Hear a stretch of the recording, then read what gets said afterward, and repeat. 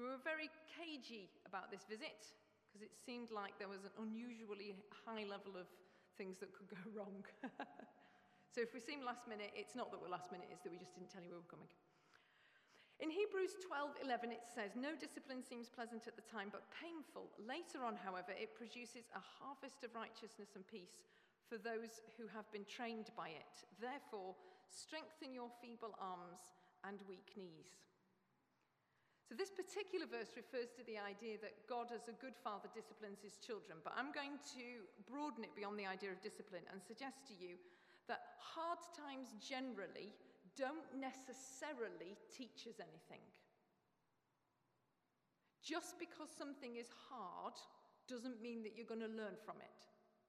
So we've lived, Dave and I, and indeed our children, have lived amongst the persecuted church. We've lived in some of the poorest parts of the world. And I can tell you that the difficulty of circumstances can produce at the same time people who radiate glorious joy and also people who struggle with great bitterness. That extreme poverty can make somebody incredibly generous or really mean. That there's no guaranteed outcome. It says here that it produces a harvest of righteousness and peace for those who have been trained by it. That we have to actively cooperate with a learning experience by the grace of God. God will not force upon you a compulsory software update whilst you sleep. This happens to me really often because I'm very bad at switching off computers. I don't know if you can relate to this, but I always have something else to do. Do you know what I mean? When I stand up from my computer, it's not in an idle kind of, let us see what else the day could bring forth. It's in a, oh goodness me, is that the time I need to do whatever? So I never save a document. Why would you? That would be an extra click. And I never, ever respond to those update alerts. Yeah? So I frequently wake up in the morning and find my computer has been taken over by an alien, it seems, who closed all my documents. And I find it very annoying. I can promise you that the Holy Spirit does not work like that. There will never be a time when you will wake up in the morning having been transformed against your will. He asks us to be trained by what we go through. And the promise is that we can have a harvest of righteousness and peace. I include the therefore strengthen your feeble arms and weak knees to encourage us, because this is open to everybody. This isn't just open to people who feel up to it or are recognized by other people as being on a great track of growth. It's available to all of us, particularly the feeble-armed and the weak-kneed. So I want to suggest that if we recognize that difficult things have happened and are happening to us, that there is available to us a huge harvest of righteousness in this time. A huge harvest and growth in peace, but only if we will work at it and allow it. One of the things that the pandemic took away from us all, but one I personally felt, is that it disrupted my sense of the future. So it took away all my plans. And I'm a woman who loves a plan. I am somebody who will buy at least one calendar and a physical diary every Christmas and genuinely look forward to writing in them. Yeah? I now set alarms on my phone. Yeah? So I can have little tootly reminders to do the things in my diary. I love a future plan. And it was very, very disruptive to me personally. I found it incredibly hard to have them all taken away from me. It's still a bit dodgy, isn't it? The night before we flew, we ate pizza. And despite the fact that we are hungry people, we didn't finish it all. And there were 3 pizza slices left. And I felt so uncertain of that flight that I put them in the fridge. And I thought to myself, if we don't get on that plane and I come back and have thrown them in the bin, I'm going to be really annoyed. Yeah? So now we will have 1-month-old pizza slices when we get back. But that's how tentative it felt to me to get on a plane. That I felt confused and disrupted by what I should do with my leftover pizza. I think that you've had your own leftover pizza experiences over and over and over again. And I realize that huge numbers decisions about what I do today are actually based on my future plans.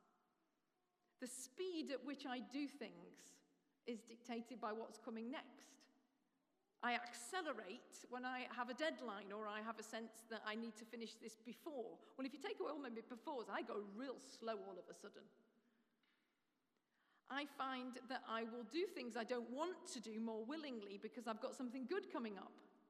I'm a very reward-orientated person too. I've discovered about myself that I end nearly all emails with a future-orientated sentence, which meant in the early days of the pandemic, I just didn't write any anymore because I couldn't finish them. What do you say at the end? What is your reason for finishing, right? You've written paragraph number 1, which is roughly, thanks ever so much for getting in touch, or it's been a long time, or something like that. Then you do a little newsy bit, then you do the point. Then you have to end. Well, I always say, look forward to seeing you, or I'll be doing that. And I had nothing to end with, and I found that I had loads and loads of draft emails, incomplete and not sent, because I had no future event to end my email with. So given that we have a learning opportunity forced upon us about how we relate to the idea of tomorrow, I thought that would be an interesting subject to look at, one that I need. So if I'm saying anything this evening, it's because it's something that's working me, that I'm asking me questions about. As my diary now has words in it written beyond tomorrow, written into the future, how can I rethink my attitude to tomorrow and get that harvest of righteousness and peace that's available if I'm prepared to be trained? So my questioning, I started with Jesus' most explicit teachings, and I just want to say something about that. That doesn't always, with every topic, seem like the most obvious thing to do, the scripture that leaps to mind. But I think it's a very, very important principle that whenever you approach a question, you start by re-looking at what Jesus actually said about it. Because if I hadn't done that, I definitely wouldn't have discovered this. Because what he said really surprised me. And yet it's really obvious and predictable. There you go. He said, don't worry about it. That wasn't, you all knew I was going to do that, didn't you? You all know that Jesus says that. And there it is in Matthew 6 in an incredibly familiar passage. He says, so do not worry, saying, what shall we eat, or what shall we drink, or what shall we wear? For the pagans run after these things, and your heavenly Father knows that you need them. But seek first his kingdom and his righteousness, and all these things will be given to you as well. Therefore, do not worry about tomorrow, for tomorrow will worry about itself. Each day has enough trouble of its own. These verses hugely suffer from overfamiliarity. And being made, at least a section of them, that last bit, each day has enough trouble of its own, does not make it onto fridge magnets. But the earlier stuff does, but that bit doesn't. They suffer from overfamiliarity, which is odd, because that last little bit isn't encouraging at all, is it? Is it? It says, each day has enough trouble of its own. That isn't encouraging. That isn't actually a basis for not worrying, is it? Isn't that more worrying? Do not worry about tomorrow, for tomorrow will worry about itself, which is a singularly unhelpful idea. We looked it up in lots of languages. We looked up commentaries. We looked up in Dave's clever book that tells you how to translate the Bible into other languages, and found nothing to help us understand that statement. Okay, sorry about that. Really thought I'd come out with a pithy little comment. Just want to tell you I don't have one. Being told not to worry can be really unhelpful. Yeah? My personal bugbear is the sentence, there's nothing you can do about it, so don't worry. That is why I'm worried. I am worried because there is nothing I can do about it. My helplessness in the face of this important thing is precisely the cause of my worry. So turning it round and just saying it to me as an instruction doesn't help. I don't move on from worry. I feel worse. Being told not to worry can be really hurtful. Because you can think, well, you clearly don't understand anything I've just said if you don't think that's worrying. So this is Jesus speaking. And because it's Jesus speaking, we will give it absolutely all our due consideration. We start with these words, even though if they were said to me by anybody else, I would feel inclined to dismiss them. Jesus clearly says to us, don't worry about tomorrow. Now, this is what did help me. The IVP commentary takes the whole of Matthew 5, 6, and 7 and gives it the title, Ethics of the Kingdom. Ethics of the Kingdom. And sometimes when you're looking at a verse that isn't kind of working and you can't find a way to think about it that actually is helpful, you can step back and say, well, it's one sentence in a paragraph. And in this particular circumstance, that paragraph is part of a long series of paragraphs and kind of keep going out until the perspective helps you. And when I did that, I realized that Jesus is giving us a set of teaching here, which is about how to choose to live well. These are instructions about how to decide, how to choose, not how to feel, but how to choose well. And this particular bit is about how to relate to possessions and material wealth. And here we're in a therefore bit, so we have to think about what comes before. And Jesus is running through a series of eye-openers, talking about daily needs and encouraging the disciples not to prioritize material wealth, not to love it. He's reassuring them that the Heavenly Father knows what they need. He cares for the whole of creation. He says, therefore, get yourself rightly related to stuff and you will be less worried about tomorrow. And that felt quite doable for me. Jesus' instruction to us is if we make choices and decisions to be rightly aligned to the things of this world, that we choose to prioritize above material wealth his kingdom, then we will be less worried about tomorrow.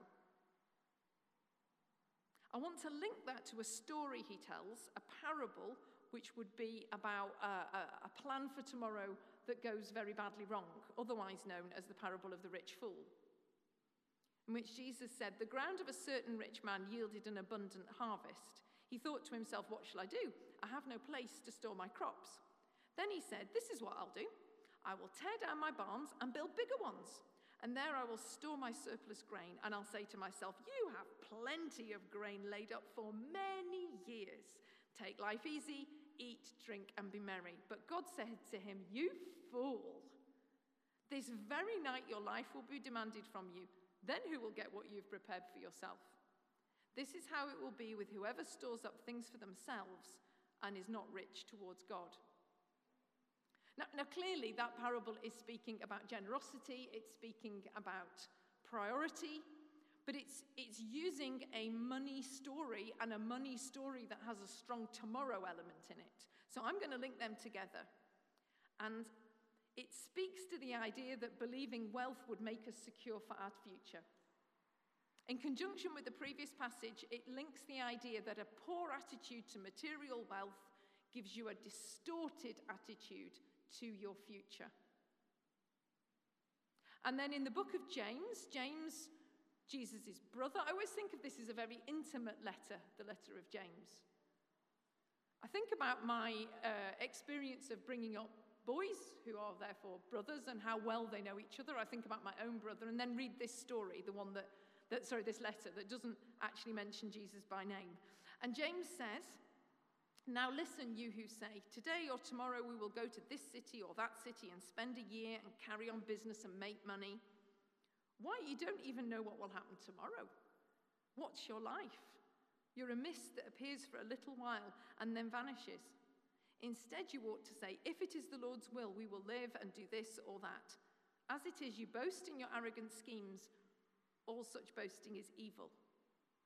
For the third time, I'm finding a link between an unhelpful attitude to the future and a desire to accumulate and put trust in material wealth.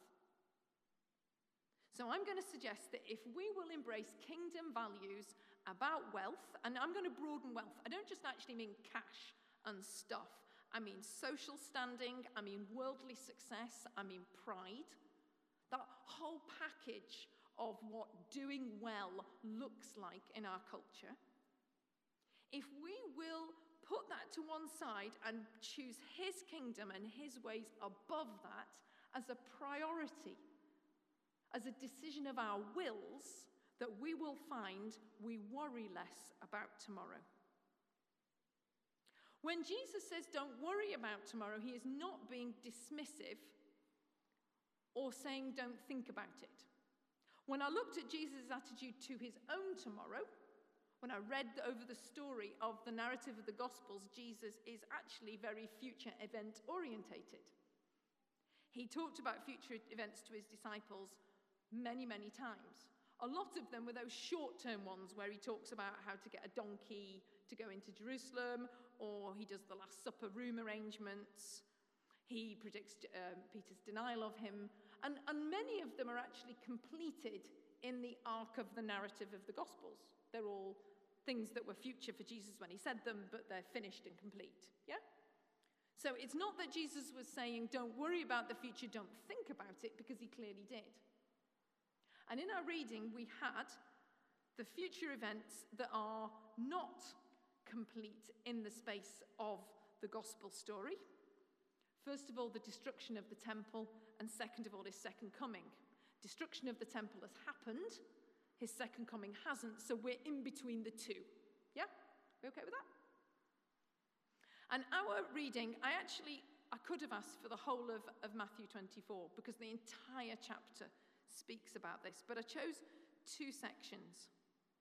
And my first comment I want to make about Jesus' teaching on the second coming is that there's a lot of it. There's a lot of it. That reading didn't feel short, but we actually skipped a huge bit in the middle. There's a lot of detail, and it was clearly something that he wanted to pass on to his disciples a huge amount of material about. So, if Jesus spends a lot of time talking about something, we're safe to say that it's of great value to him. Yeah? And I wonder if we have in any way the same amount of interest in Jesus' second coming as Jesus did. We would do well to reflect the proportion of our thinking, talking, praying, spiritual energy time, to reflect the proportions that Jesus did. We give a lot of emphasis to some things that he hardly mentions, and I would like to suggest on this one we don't give a lot of energy to it, and yet it was clearly central to him. And it's bigger than that, because actually a vast amount of the New Testament deals with the second coming of Jesus, and chunks of Old Testament have got that prophetic element. So why don't we?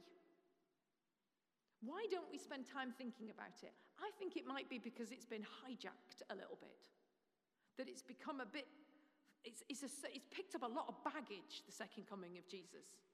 It's something that people can argue about. I did grow up through a time where people tried to draw those timelines, like in some kind of history lesson, yeah, with the different events plotted on it, and then argued about them. I think it's also because when we read it, it's quite obtuse and unappealing. A lot of it's spoken about in very figurative terms that mean nothing to us, and actually don't really look that nice or fun. And we'd much rather think about other bits than that bit. But none of those are actually good reasons to be sidetracked from considering the second coming of Jesus. In fact, I think there might be a strategy to steal from us what we would get if we thought about it. In 2 Peter 3, we are instructed to look forward to the day of God and speed or hasten its coming. It's right in the middle of communion when in 1 Corinthians 11 he says, "For whenever you eat this bread and drink this cup," Paul writes, "you proclaim the Lord's death until he comes." And it's in the liturgy that you do every time you take communion. It's right in the middle of it.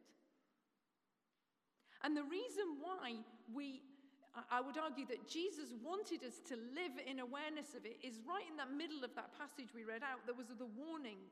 Understand this: if the owner of the house had known at what time of night the thief was coming, he would have kept watch and would not have let his house be broken into. So you must also be ready, Jesus anticipates that his disciples will live their lives with that as their future reference point, his second coming. That's the big thing that Jesus writes, figuratively speaking, in his diary. And if you look in your heart, just have a moment of being really honest. Is there any excitement about it? And I'm kind of anticipating that the answer is going to be no, okay? If you break out in thunderous applause and I can't hold you back dancing at this point, then I'm prepared to admit that I'm wrong. But I think when I look in my heart, there isn't much excitement about it. One of the most notable gifts that living in Burkina Faso particularly gave me was to witness a fellowship of people who were genuinely excited about the second coming and heaven. I mean, really excited. And they had a particular song where they would sing, "The day is coming, when we will see him face to face, face to face." And the refrain was just to sing face to face. And they would dance and dance and dance and to sit. But for me, that was a spectator sport. I watched their enthusiasm, maybe a little bit rubbed off on me. Maybe it's the difference, if I may use a football analogy, even though we didn't win the final. Maybe it's the difference between being somebody, because you got into the final, a few more people got into watching the Euros, and tried to learn what the offside rule. My mum is 88, bless her, went and watched with my Auntie Jean, and they watched a couple of football matches. It's the difference between that and a fan, a real football fan who've got their season ticket and know all their players. And for me, I watched these believers be incredibly invested and excited about something, and I was a tourist in their midst. And I'd like to suggest that might be your experience too. And at the same time, also suggest that Burkinabe church, when they danced, were closer to the heart of Jesus on this than I am. There's no point in feeling guilty. Guilt is unproductive, so let's not do that, right? Can we just be real for a moment that we are not, the North Star of our future projections probably is not the second coming of Jesus, and yet Jesus wants it to be. He wants us to live our future lives with that as our reference point. And I wonder if we've got to, collectively, find a way to be excited about it. I'd like to give you that as a challenge. What could possibly be your way in to living your life? So I'm just going to read that Peter verse again. Looking forward to the day of God and hastening its coming. What would it look like? What motivation would you find in you for that to become real?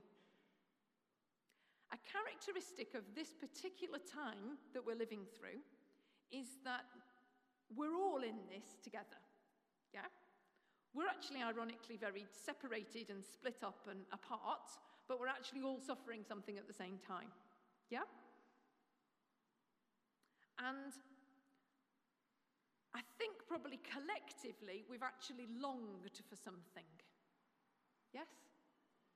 That we've actually had a shared sense of really wanting something to happen, to change, a day to come, a future-orientated longing that we all share. We've actually done something a bit like that. I'm going to suggest that maybe we could use that as a way in, to say, how as a community of people can you genuinely long for Jesus' coming? Because if you want to be less worried about the future, and I do, I want to approach my future with confidence, then I think it's the key thing I've got to get right, is that I live my life with reference to that event. There's a quote, which I unfortunately have on my telephone, so I've just got to try and make my phone work. There we go. This is John Piper. He said, "The center of Christianity is the coming of the Son of God into the world as a real man to destroy the works of the devil and create a new people for his own glory. The very heart of our faith is that he did this by obeying the law of God, dying for the sins of his people, rising victorious over death, ascending to God's right hand with all his enemies under his feet. The second coming of Christ is the completion of his saving work. If you take it away, the whole fabric of his saving work unravels. Can I just do that last sentence again? The second coming of Christ is the completion of his saving work that we are to long for and look for and hasten and speed. And I really think, I didn't expect, looking at how to rework my attitude tomorrow, for me to find those two teachings. I didn't expect it to be linked to my attitude, my desire for status and wealth and security and the pride that I would feel in those things, and yet I found it did. And I didn't expect it to be focusing on the second coming. I expected to spend more time in the love of God or the promises of God, and I didn't. But if we want the rigorous thing of being trained by our circumstances and receiving a harvest of righteousness, I would like to ask us that we try to live up to those two challenges that Jesus has put before us. Amen.